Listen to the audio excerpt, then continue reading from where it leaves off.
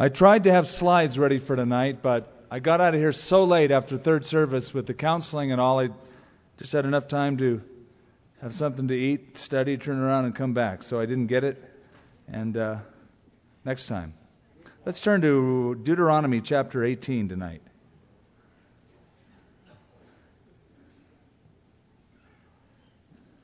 If you're not familiar with our format, we're going to be here for about another hour studying the Old Testament.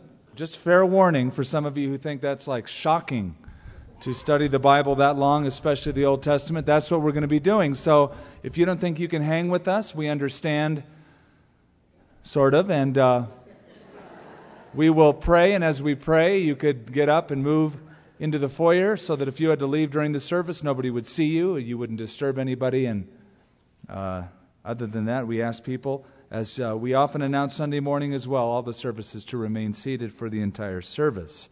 Tonight we'll be covering Deuteronomy 18 and 19. Let's pray. Father, what a privilege it is to gather together and to have fellowship, to pray together, to sing together, each song reminding us of who you are, your promises, and your power, and the presence of the Holy Spirit among your people.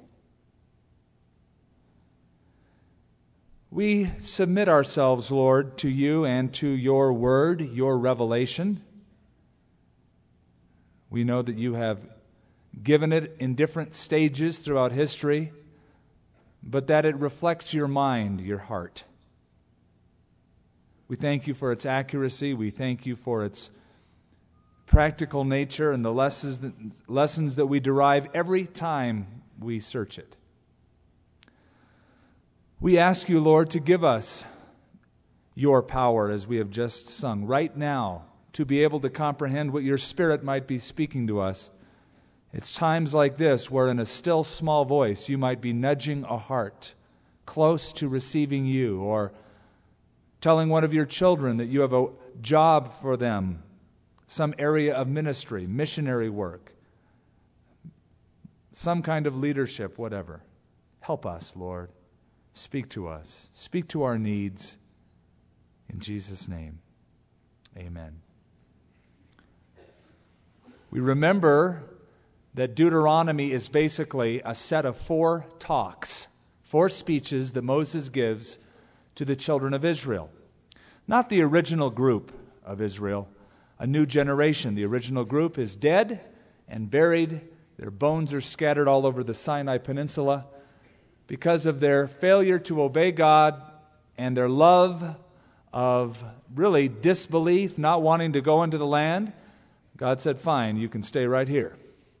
And he let them perish in the wilderness. But the new generation is on the plains of Moab, and Moses is rehearsing all that God has done. That's the first speech. He goes to the past in the first 4 chapters. This is what God has done in your past. And then beginning in chapter 5 through about chapter 26, he says, in lieu of all that God has done for you in the past, this is how you are to respond to God in the present. The third speech is what God promises to do for them in the future, beginning in chapter 27, 28. And then finally, the last speech is what God will do for them through the covenant relationship that he made with them. So 4 speeches, and we're really still in speech number 2, what God expects them to do in the present. He wants them to obey him. After all, God delivered them from Egypt. They had no hope. They were slaves at one time. God delivered them, and now they're perched, looking over a new land, new hope, about ready to cross the Jordan. It only makes sense that they would obey God, because they would remember the last time they said no to obeying God, what happened. So that would be quite a bit of incentive to obey God now in the present. I have always felt sorry for Moses in the sense that he had a couple million kids. Really, that's what they acted like for so many years. And then after putting up with all of that, he himself didn't get to go into the promised land. He just got to see it while the next generation marched through. all because of his failure to misrepresent God on an occasion. Because they were looking to Moses as the one who would represent to them the heart of God. And God had to say, Moses, I wasn't angry with them today, but you made them think that I was by your attitude and by your action and beating the rock. And all I said was talk to it and water would come forth so that they might have water. So here's Moses. He's going through the speeches, perched on the promised land's edge, not able to go in himself. There is a beautiful verse in chapter 6, just to remind ourselves of it before we jump into chapter 18. In chapter 6, Moses says, God brought you out from there, Egypt, that he might bring you in to the land. In other words, God did not just waste his time and spin his wheels giving you miracles, giving you signs, and protecting you up to this point so that you might die here and now. God has done what he has done because he has a plan for you in the future to walk in, so be obedient to him in the present. Whatever God starts, God finishes. He's the author and the finisher of our faith. He that has begun a good work in you will complete it till the day of Christ. I love that.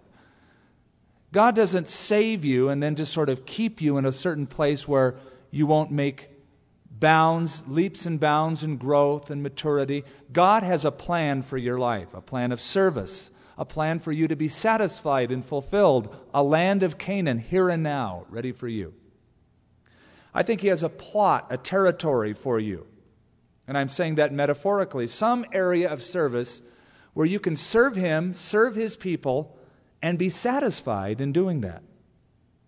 There's nothing more satisfying than serving God. There's nothing more frustrating than serving yourself, because you can never please yourself. And if you live to please yourself, it's like, the horse going after what goes after the carrot? I don't even know anything about those things, but what chases the rabbit? They have actual rabbit races? Oh, forget it. You know what I'm saying. It'll never work. Here I am having a conversation about rabbits, trying to figure this out in a Bible study. A what? A greyhound goes after what? Thank you very much. Now that we got that straight and I feel spiritually blessed, let's move on.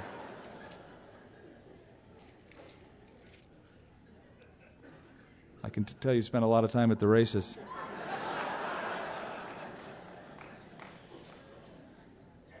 Verse 1. The priests, the Levites, indeed all the tribe of Levi, shall have no part nor inheritance with Israel. They shall eat the offerings of the Lord made by fire, and his portion, or his inheritance. Therefore, they shall have no inheritance among their brethren. The Lord is their inheritance, as he said to them. And this shall be the priest's due from the people. From those who offer a sacrifice, whether it's a bull or sheep, they shall give to the priest the shoulder, the cheeks, and the stomach. The first fruits of your grain, your new wine, your oil, the first of the fleece of your sheep, you shall give to him. In a sense, the Old Testament priest functioned like a New Testament elder, pastor, minister. He was, first of all, to teach people about God. He was, secondly, to be a godly example to the people. He was, thirdly, to maintain the temple or tabernacle and the ministries thereof, to make sure that all the duties were performed by all of the tribe of Levi. And fourth, he was to disperse the offerings that were brought in to do the Lord's work. That was what he was called to do. Now, God ensured that they, the tribe of Levi, would be taken care of. He had a special plan for them, an arrangement. So right off the bat, God says there's a certain portion that they will be given. And as offerings were brought, the thank offering, the trespass offering, the burnt offering, the meal offering, these offerings were given, and portions of them were given to the priests so that they could consume them, eat them. They wouldn't have to go out and go shopping. People would bring it to them, and they would live off of these things. The people would support them so that they could do the work of the ministry. Then also, It says in the end of verse 1, and his or God's portion or God's inheritance. In other words, there were certain things appropriated to God, a tithe. The people would give a tithe unto the Lord. That tithe went to the tribe of Levi, the priests who maintained the tabernacle, as well as the first fruits. They were given all to support the priesthood. For the Lord your God has chosen him out of your tribes to stand to minister in the name of the Lord, him and his sons forever. Also, the tribe was fairly large, so not only did they stand around and minister in the tabernacle, there were courses or there were shifts throughout the year that the Levites worked in. Because of that, they didn't all stay in Jerusalem, but they had 48 different cities scattered throughout the land of Israel, called Levitical cities. 6 of them were specially designated. We'll get to that in the next chapter, but 48 cities where they were to live, and they were to be taken care of by the people. Now, if a Levite comes from any of your gates, where he sojourns among all Israel, and comes with all of the desire of his mind to the place which the Lord chooses, then he may serve in the name of the Lord his God, as all his brethren, the Levites, do, who stand there before the Lord. One day in the guy's life, he might say, I'm a Levite. I'm called to minister as a priest. I really want to go to Jerusalem. If that's the desire of his heart, he can go to Jerusalem, share in the offering, share in the work of the ministry, receive remuneration for it, as well as being able to sell anything that he has and keep the proceeds from it. It says in verse 8, or verse 7, then he may serve in the name of the Lord God, as all his brethren the Levites do, who stand there before the Lord. They shall have equal portions to eat, besides what comes from the sale of his inheritance. When you come into the land, let me just set this up for context's sake. He begins in this chapter by talking about priests, and then he will talk about prophets. These are the big guns among the children of Israel. These are their spiritual leaders, priests and prophets. Before he talks about prophets, he's going to lay down a heavy admonition of what not to do. They're going into a land filled with people who believe in wizardry and all sorts of occultic practices, horoscopes, divination, witchcraft, sorcery. And they're going to be tempted by these things. So he's going to talk about, here's the priesthood, but also, if you want to know the future, if you want to know what I have to say, I'm going to give you prophets.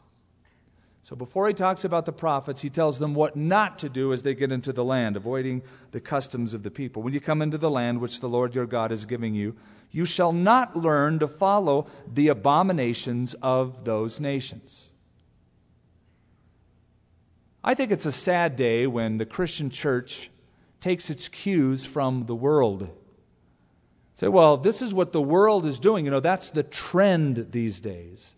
Since that is the trend, we'll make that our trend. Since the world loves a Letterman format, then we'll do that in our church. Since the world loves entertainment and not to really listen to truth, we won't really have much truth in our church. We'll just entertain the goats rather than feeding the sheep. After all, that's what the trend is. That's what the people want. God says, no, I have certain practices I want you to follow. Don't be like them. Don't be like those around you.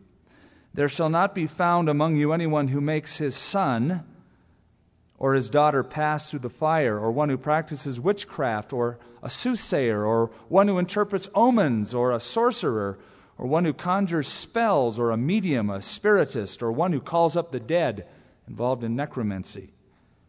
For all those who do these things are an abomination to the Lord, and because of these abominations, the Lord your God drives them out before you. You shall be blameless or wholehearted before the Lord your God. For these nations which you will dispossess listened to soothsayers and diviners.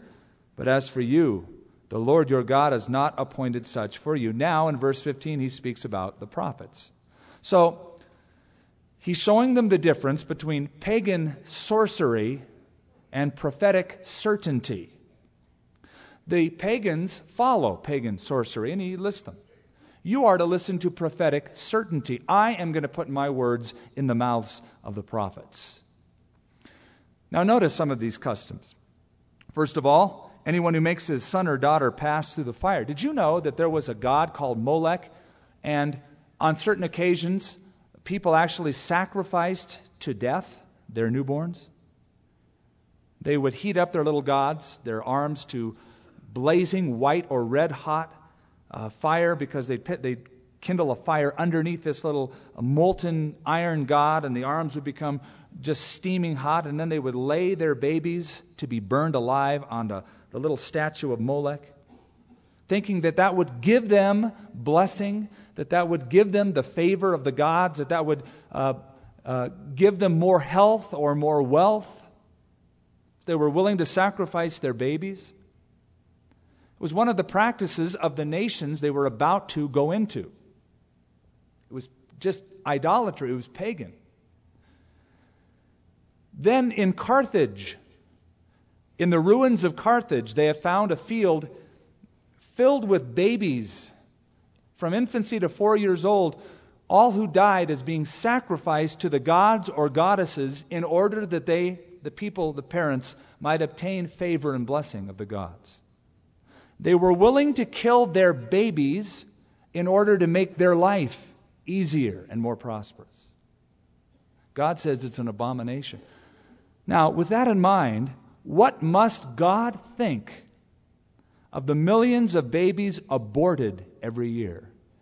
Sacrificing babies, all in the name of what is convenient for me, what is easier for me, my choice, my rights, my life. Must be the same sentiment. It's an abomination. And yet, our country is becoming more and more insensate to that. It's just on the news so much we think it's not even a big deal. It is a big deal. It is a sin for which this nation must pay, must be judged by God for. Killing of millions of innocent babies every year, all in the name of convenience. It's just not convenient for me to have a baby.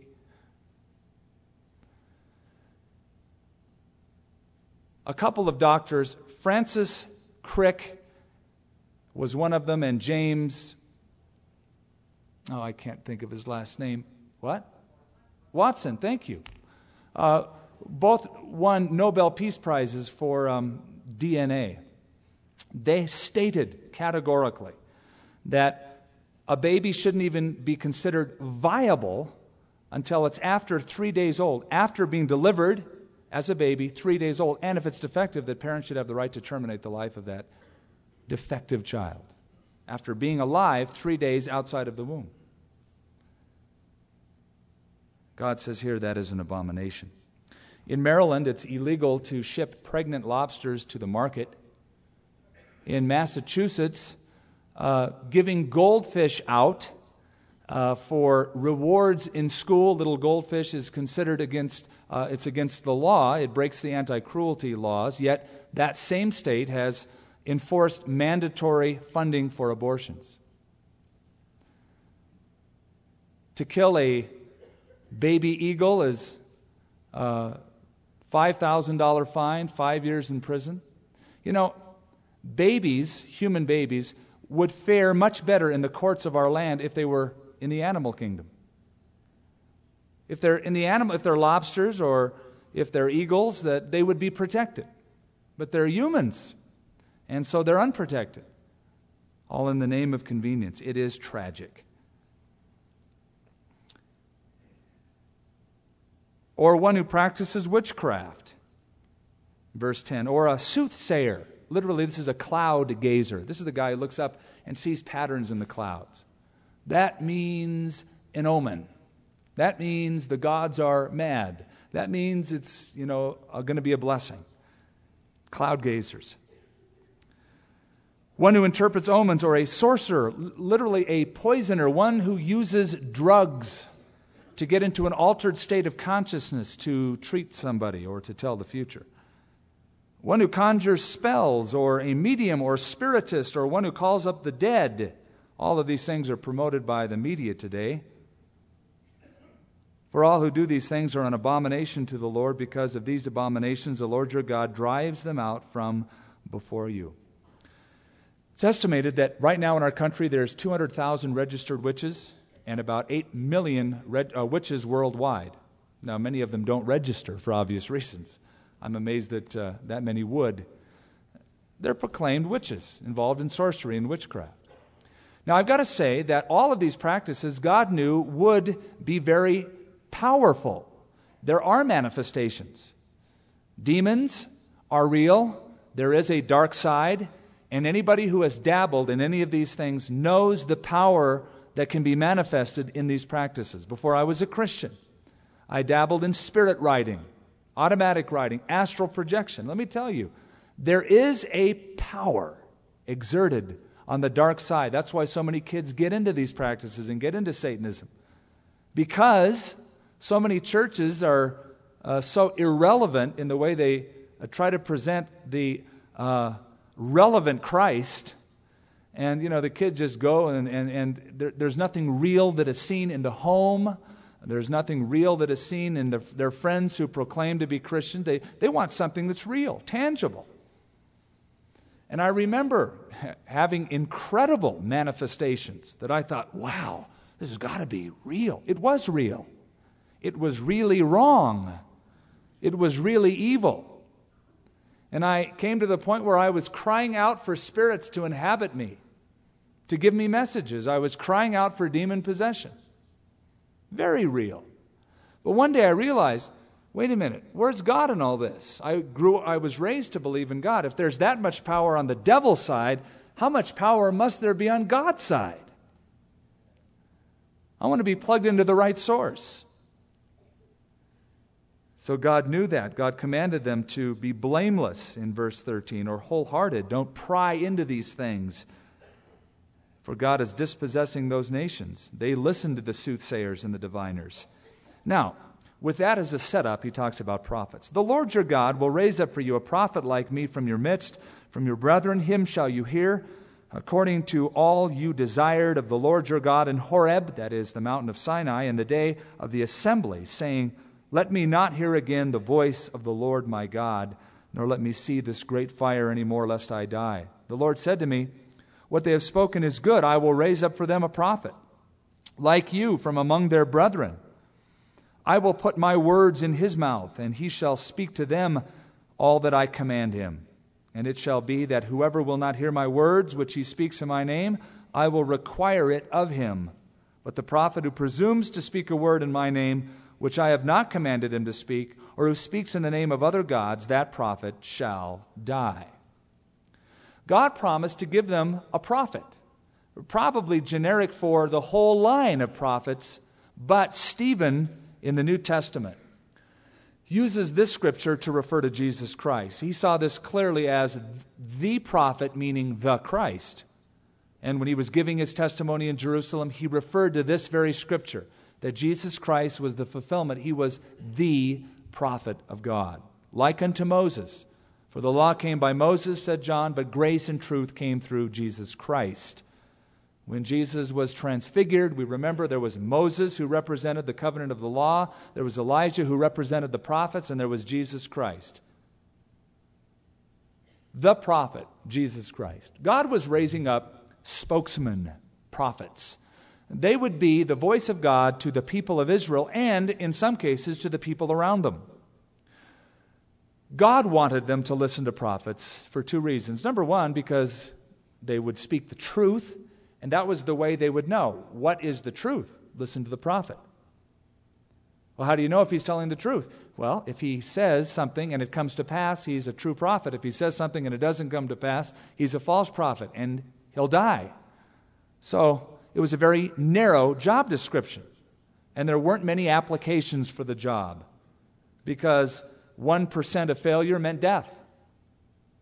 If you speak in the name of the Lord, you had to be not 98% accurate, but 100% accurate.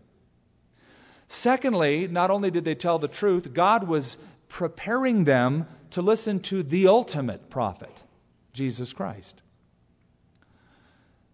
We need to realize, in light of this passage, that Jesus is God's final word to the earth. He is. The book of Hebrews sort of, I think, has this as a background when it begins by saying, God, who at different times and in different ways spoke in times past to our fathers through the prophets, has in these last days spoken to us by his own Son, whom he made heir of all things, and through whom also he made the worlds. God spoke through the prophets, but in these last days has spoken. That is a very, very important term. God spoke in the past through prophets. God has spoken through Jesus. The word that is used, spoken in Christ, is in the Greek language an aorist active imperative. It's a very, very important usage of the language. It's the word elaleson, from the word laleo, to speak, and it means spoken once and for all. It's over now. God isn't speaking anymore. His final word is the word Christ, the Logos. God didn't speak through Jesus and then decide, I want to raise up Bahula'ah to speak, or Joseph Smith, the angel Moroni, or the Jehovah Witnesses as ongoing prophetic voices. No, once and for all, God has spoken. God has nothing more to say outside of Jesus Christ. Now, if somebody says, I've got a message from God, it better match up with what God has said in His Word, or he's a false prophet. You have to test it by the Scripture. God has spoken once and for all through His Son. I think this is brought out again in the Transfiguration. It's a high hill. There's Jesus, there's Moses, there's Elijah. Jesus is appearing in great glory, vibrant, white, brilliant as the sun. Peter is so excited, he says, let's build 3 apartment houses, 3 tabernacles, one for you, one for Moses, and one for Elijah. You are great prophets. All of you, I recognize all of you. Jesus is in the great lineage. God said, this is my beloved Son, hear Him. God spoke in the past through Moses and Elijah. Now this is my Son, listen to Him. Listen to what He has to say. Now, if a prophet, verse 20 again, who presumes to speak a word in my name, and this still happens, doesn't it? God has given me a word for you, brother. I've got a message from God. I've got a prophecy for you. Well, first of all, the Bible says in the New Testament, we're not to despise prophecy. Be open. See if God is in it. And there's ways to test it. For instance, in 1 Corinthians chapter 14, Paul says, let the prophet speak. 2, at the most 3, 1 at a time, and they should be judged by the elders of the church. In other words, the prophet isn't to be over the church. The church is to be judging the prophets. The prophets speak in the context of church leadership. The elders, the pastors, must judge. In 1 Corinthians 14, verses 2 or 3, I can't remember which, it says the prophets, when they speak, should speak 3 different ways: edification, exhortation, or comfort. In other words, a prophetic voice today will be to build up, to stir up, or to cheer up. Edification, it builds you up. It encourages you in the faith. Exhortation, it would stir you up into good works. It would cause you to want to serve the Lord, or to cheer you up, to comfort you, those who are downtrodden. So, if somebody comes and is filled with anger, hatred, all in the name of Jesus Christ, thus saith the Lord, you cruddy children, I automatically silence his voice, because there's no edification, nor true exhortation, nor comfort. So, how do you tell a true or a false prophet? Well, we already covered that in chapter 13, and now it's brought up again in chapter 18. Number 1, well, let's read it and then we'll discuss it. We should at least read the scripture. The prophet who presumes to speak a word in my name that I have not spoken to him to speak, or to him who speaks in the name of other gods, that prophet shall die. If you say in your heart, how shall we know the word which the Lord has not spoken? When a prophet speaks in the name of the Lord, if the thing does not happen or come to pass, that is the thing which the Lord has not spoken. The prophet has spoken it presumptuously. You shall not be afraid of him. Number one, does it come to pass?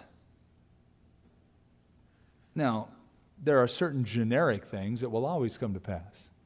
Someone says, "Thus saith the Lord, it's going to rain tomorrow somewhere."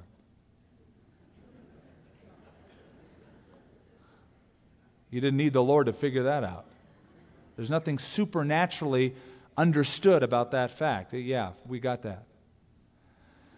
If it is a direct prediction, if it's from God, it will come to pass.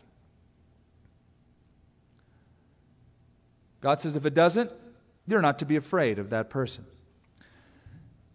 Today, since God spoke in the past and now He speaks through Jesus Christ, it must be tested with the Scripture, with God's revelation. Why is it that some people don't read their Bibles but want to listen to fresh words from God? They don't want to listen to what God has spoken. They want to listen to what God will speak now, as if to say, this doesn't count. Well, why would God reveal something to you until you have figured out what He has already said and read what He has already said? And Paul commended the church at Berea for following that practice, because they received the Word of God with all readiness of mind, but searched the Scriptures to see if these things were so. So test all things by the Word of God. Then, third test, what does he teach? That's Deuteronomy chapter 13. If he performs a miracle, but he's teaching you to follow some other God, he's a false prophet. And then fourthly, the test of character. The test of character. And I think we just mentioned that in 1 Corinthians 14. Edification, exhortation, or comfort, the way he would speak it. Now, in chapter 19, we get to, it's still really dealing with the priesthood, because there's cities that are mentioned. They're special towns. In fact, there's not a town like them in our country. It'd be a great place to have. They're called cities of refuge. Of the 48 Levitical cities that existed, 6 of them were to be designated as cities of refuge, or places of sanctuary. 3 of them were on one side of the Jordan River, and God said, if you ever really obey me and I expand your borders like I promise, you can have 3 more on the other side of the Jordan. Let's read about it. When the Lord your God has cut off the nations whose land the Lord your God has given you, and you dispossess them and dwell in their cities and in their houses, you shall separate 3 cities for yourself in the midst of your land, which the Lord your God is giving you to possess. You shall prepare roads for yourself. Now, you're going to understand why these roads are so important. Not just towns, but you need good roads to get there. Divide into 3 parts the territory of your land, which the Lord is giving you to inherit, that any manslayer may flee there. And this is the case of the manslayer who flees there, that he may live. Whoever kills his neighbor unintentionally, not having hated him in time past, as when a man goes to the woods with his neighbor to cut timber, and his hand swings a stroke with the axe to cut down the tree, and the head slips from the handle and strikes his neighbor so that he dies, he shall flee to one of these cities and live. Lest the avenger of blood, while his anger is hot, pursue the manslayer and overtake him, because the way is long. The way would be long to the main sanctuary, wherever that would be, in Shiloh or later on in Jerusalem, and kill him, though he's not worthy of death, since he has not hated the victim in time past. In other words, this is involuntary manslaughter, second-degree murder. He didn't mean to do it. Therefore, I command you, saying, you shall separate 3 cities for yourself. Now, if the Lord your God enlarges your territory, as he swore to your fathers, and gives you the land which he promised to give your fathers, and if you keep all these commandments and do them, which I command you today, to love the Lord your God, and to walk always in his ways, then you shall add 3 more cities for yourself besides these 3, lest innocent blood be shed in the midst of your land, which the Lord your God is giving you as an inheritance, and thus blood guiltiness be upon you. The cities of refuge were places where a fair trial could be held. They were Levitical cities, probably because the idea is being priests, thinking of the law of God, studying the law of God, and applying to teach the law of God, you would find impartial judges in these 6 cities, 3 on the west side, 3 on the east side of the Jordan. The Talmud tells us that at every crossroads in the land of Israel was a signpost pointing the direction that said, this way to the city of refuge. So no matter where you were in the land of Israel, if you're traveling on a road and you needed to get to a city of refuge because, you killed somebody accidentally, you could flee to the nearest city of refuge. 3 cities, pretty much equal distance apart, so that wherever you are, you could flee to one of them. Let's say you killed somebody. You'd flee to a city of refuge. You'd go through a trial in the gates of the city by the elders, the priests. If you were found not guilty, you were not indicted, you didn't hate the person, it was an accident, and they would show proof of that, you would go free. The reason there was a city of refuge is because there was a custom, a Semitic custom. In fact, it's a custom that's still intact today by Bedouin tribes in the Middle East. It's the custom of blood revenge. If you killed, and this is a hypothetical, if I lived in that part of the world, if you killed a member of my family, I would designate somebody in my family to be the avenger of blood. Chase that guy down, kill him. Blood for blood. What if that person killed my relative unintentionally? I might go after him and kill him. And I would be guilty, and the avenger of blood would be guilty. So, knowing that was a common practice all over the territories, and it had been for many years and still is in some cases today, the cities of refuge were there for a fair, impartial trial. Some see the cities of refuge as a type of Christ. The refuge that you can flee to. Being guilty. Being forgiven. A place of refuge. A place of sanctuary.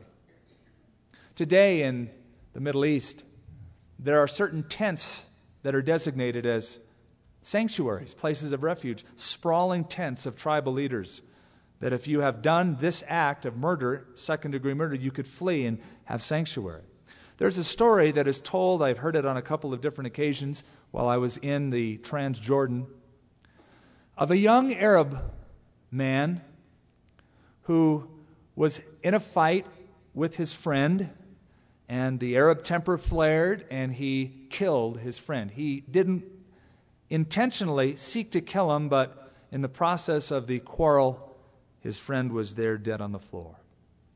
Knowing the inflexible custom of the Arab peoples with the avenger of blood, he took out across the night under the cover of darkness in the moonlight, and he came to the sprawling tent of a tribal sheikh, tribal leader, and confessed his crime of murder and asked for sanctuary in the tent. The tribal chieftain stood up and put his hands on the guy ropes of the tent and swore by Allah that he would be his protector. In the morning, the avengers of blood had come to the tent. They had pursued him all night long, and they came and they said, "We demand this man's blood." The tribal chieftain stood up and said, "But I have made a promise to protect him. But this man has murdered. You don't know his crime, but I have sworn to protect him." And then they told him, "This man killed your son." The tribal chieftain was visibly shaken, and when he finally straightened himself out, knowing that his son was dead, that this man whom he is protecting had killed his son, his prized possession, his prized son, and if you know anything about the Semitic background, a son is it. He stood up, and then he said to the pursuers, "Then, if he killed my son, he shall become my son, and everything that I have will one day be his." I heard that on a couple different occasions from those who travel among the Bedouins, that this man took him in and adopted him. He is now my son. You killed my son, you're going to be my son, and everything that I have will one day be his. God has done that for us. In that sense, he is our city of refuge. We killed his son. We put his son on a cross. You can't blame the Jewish people, the Roman government, the people at that time. We crucified him. And God says, everything I have will be yours. You will become my children through the death of my son. Jesus, our city of refuge. But if anyone hates his neighbor, verse 11, lies in wait for him, rises against him and strikes him mortally so that he dies, and he flees to one of these cities, then the elders of the city shall send and bring him from there, deliver him over to the hand of the avenger of blood that he may die. If through a court of law he is sentenced to death, then he will die by their hand. Your eyes shall not pity him, but you shall put away the guilt of innocent blood from Israel, that it may go well with you. Notice the word in verse 11, if he hates his brother. So many people think the law was meant to just govern outward actions. Not so. It was given to govern the inward attitude that prompts the outward action. Murder doesn't just begin by a guy saying, I'm going to murder you. It begins by anger. Sinful anger that leads to hatred that leads to murder. Jesus said, you have heard that it has been said in those of old, you shall not murder, but I say unto you, if you hate your brother, you're guilty of murder. And so if you hate your brother, it's been proven that there's been that inward attitude. The law was given to govern the inward attitude. Jesus said, out of the heart proceeds evil thoughts, murderers, adulteries, and the like. Now, with that in mind, how many of us haven't been guilty of murder? You say, I'm not a murderer. Well, maybe you haven't gone as far as others, or maybe the opportunity hasn't presented itself. But Jesus said hatred. Now, so many people, a lot of us love to excuse our anger. Oh, I'm just temperamental. 90% temper, 10% mental. But sinful anger is still wrong. It's the seedbed of murder itself. Your eyes shall not pity him. You shall not remove your neighbor's landmark, which men of old have set, in your inheritance, which you will inherit in the land the Lord your God is going to possess. You know, if you go to the Middle East, you'll see this today. They don't shoot in nails in the corner of your property with a little paint on the sidewalk saying this is where your property begins and there 40 feet over is where it ends. They have stones. Stones have been set there by your ancestors. The property is passed down. You have a pile of stones that designates your landmark. One way of stealing property is when everybody's asleep at night, you get out 2, 3 in the morning and you just move your neighbor's stone. Just a couple inches one night. Kind of rake it and smooth it in so it doesn't look, and then kind of do that over a period of time, and you can acquire more land personally just by moving the landmarks. The ancient landmarks. Don't remove them. It's thievery. You're enlarging your own borders by stealing. One witness shall not rise against a man concerning any iniquity or sin that he commits. By the mouth of 2 or 3 witnesses the matter shall be established. You know that so many laws in the modern jurisprudence system come from the Old Testament. The idea of the witnesses. The Old Testament law was really a heavy deal for them to keep. And because it was, there were some severe consequences and the demands could be so terrible, you couldn't just say, I saw this guy do that and kill the guy or have the guy punished. There had to be witnesses. 2 or 3 witnesses. The matter shall be established. If a false witness rises against any man to testify against him of wrongdoing, then both men in the controversy shall stand before the Lord, go before the priests and the judges who serve in those days, and the judges shall make diligent inquiry. And indeed, if the witness is a false witness, in Hebrew, sheker, one who is deceiving or betraying in his testimony, who has testified falsely against his brother, then you shall do to him as he thought to have done to his brother.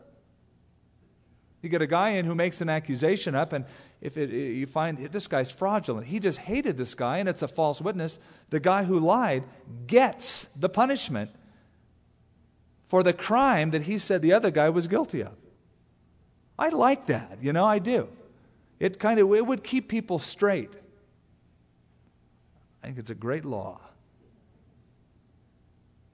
So you shall put away the evil person from among you. The Jewish law set up some beautifully strict requirements if you were to be a witness in court. And some of those things are still applied, I think, to the modern jury. First of all, there had to be at least 2 witnesses, 2 or 3, it says back here in verse 16. Secondly, they were examined independently of each other, not together. They were examined independently. If their testimony didn't match, they were not considered valid witnesses. Thirdly, you could only testify what you had personally seen or heard. That was the only valid testimony that could be entered into the court. And then fourthly, you were disqualified if you took any money from any relative, or if you were related in any way, or if you were a dice player. That was the law. If you were a gambler, they thought you're not worth your salt. You're unworthy. And so you were disqualified from being a witness. And those who remain shall hear, verse 20, and fear. And hereafter they shall not again commit such evil among you. Now, I think that we ought to apply the idea of a false witness to ourselves. It's one of the commandments, right? Don't bear false witness against your neighbor. Don't betray your testimony. Don't lie. Make sure that your speech is correct. Be careful what you say when you speak. The Bible says in the book of James, let every man be slow to speak, slow to wrath, and swift to hear. We're to be slow to speak, but quick to hear, quick to listen. As one person put it, God gave you 2 ears and 1 mouth. Use them proportionally. Listen twice as much as you speak. So, be careful. Not only what you say, but what you allow yourself to listen to. Slander. Gossip. Gossip is one of the greatest sins among God's people. And gossip would not even be able to flourish if there weren't so many people with sympathetic ears to listen to the gossip. Ooh, tell me more. I relate, bro. I'm concerned too. It'll be on my prayer list, and I'll make sure it's on everybody's prayer list by tomorrow morning. When somebody gives an evil report, you might want to ask a few questions to that person. You might want to ask, number 1, why are you telling me? Why did you come to me with this? Why is it important that I know? Secondly, you should ask them, where did you get your information? Thirdly, have you gone to the people directly involved, directly responsible for this? Have you gone to them? Well, no, because, and that's usually the case. No, I haven't gone directly. I wanted to come to you first. The Bible says, don't come to me first. Go to them first. Don't even talk to me till you've gone to them first. Fourthly, have you checked your facts? Have you checked it out? Have you done your own homework, investigated the facts to see if they're accurate? And then fifth, can I quote you? As I research the facts, I want to be able to quote you. Well, no. Well, then I don't even receive this report.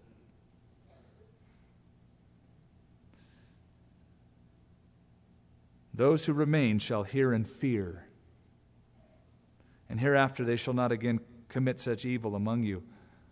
A closed mouth gathers no feet. Be careful what you say.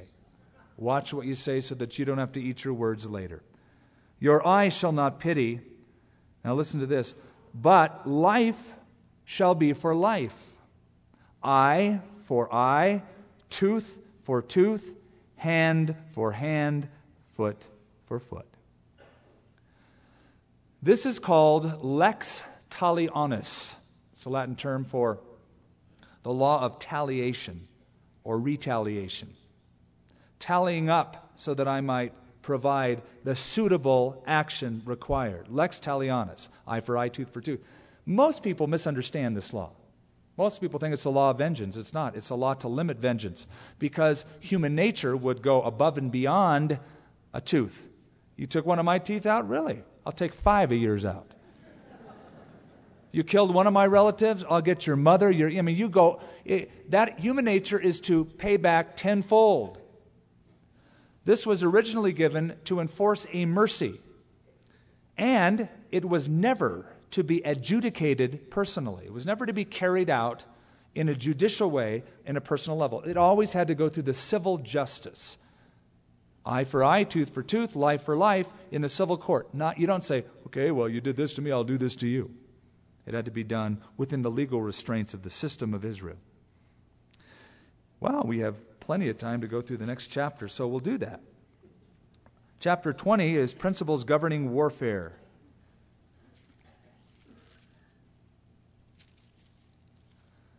You know what? We'll wait till next time. It's an interesting idea that God would give laws about war, and I think we'll just sort of talk about that warfare in lieu of the commandment, you shall not kill. And here God gives them specific ways to select an armed force and what the qualifications are for those who are to go out and serve in the army, as different ones are drafted or conscripted into service. We'll talk about that. But we have time now to pray and to worship.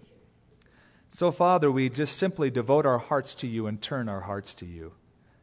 And we are thankful that we had time to spend in your word this evening.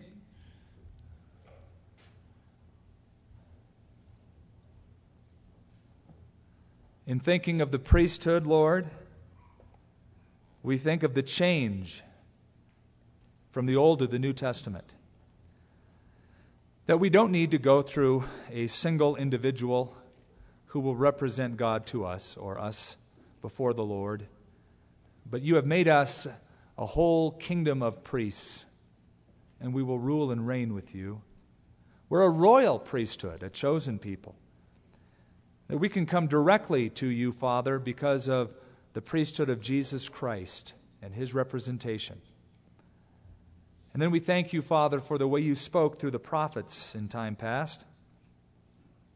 And then ultimately through the prophet, Jesus Christ. Help us to be discerning enough to filter everything we hear, every ideology, through what Jesus is and who he is and what he represents as the voice of God for us, the Word, the Logos of God.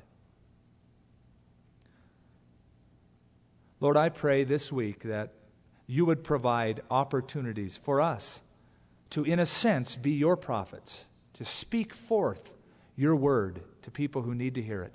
Words of comfort, words of exhortation, words of edification to the body of Christ.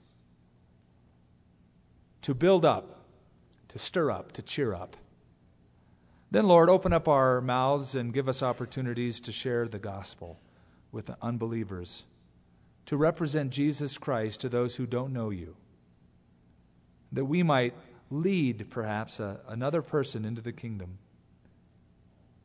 Lord, thank you for the opportunity to come, to open our Bibles, to have the freedom to worship you, and we do that just now through these songs. In Jesus' name, amen. In Jesus' name, amen. In Jesus' name, amen. In Jesus' name, amen. In Jesus' name, amen. In Jesus' name, amen.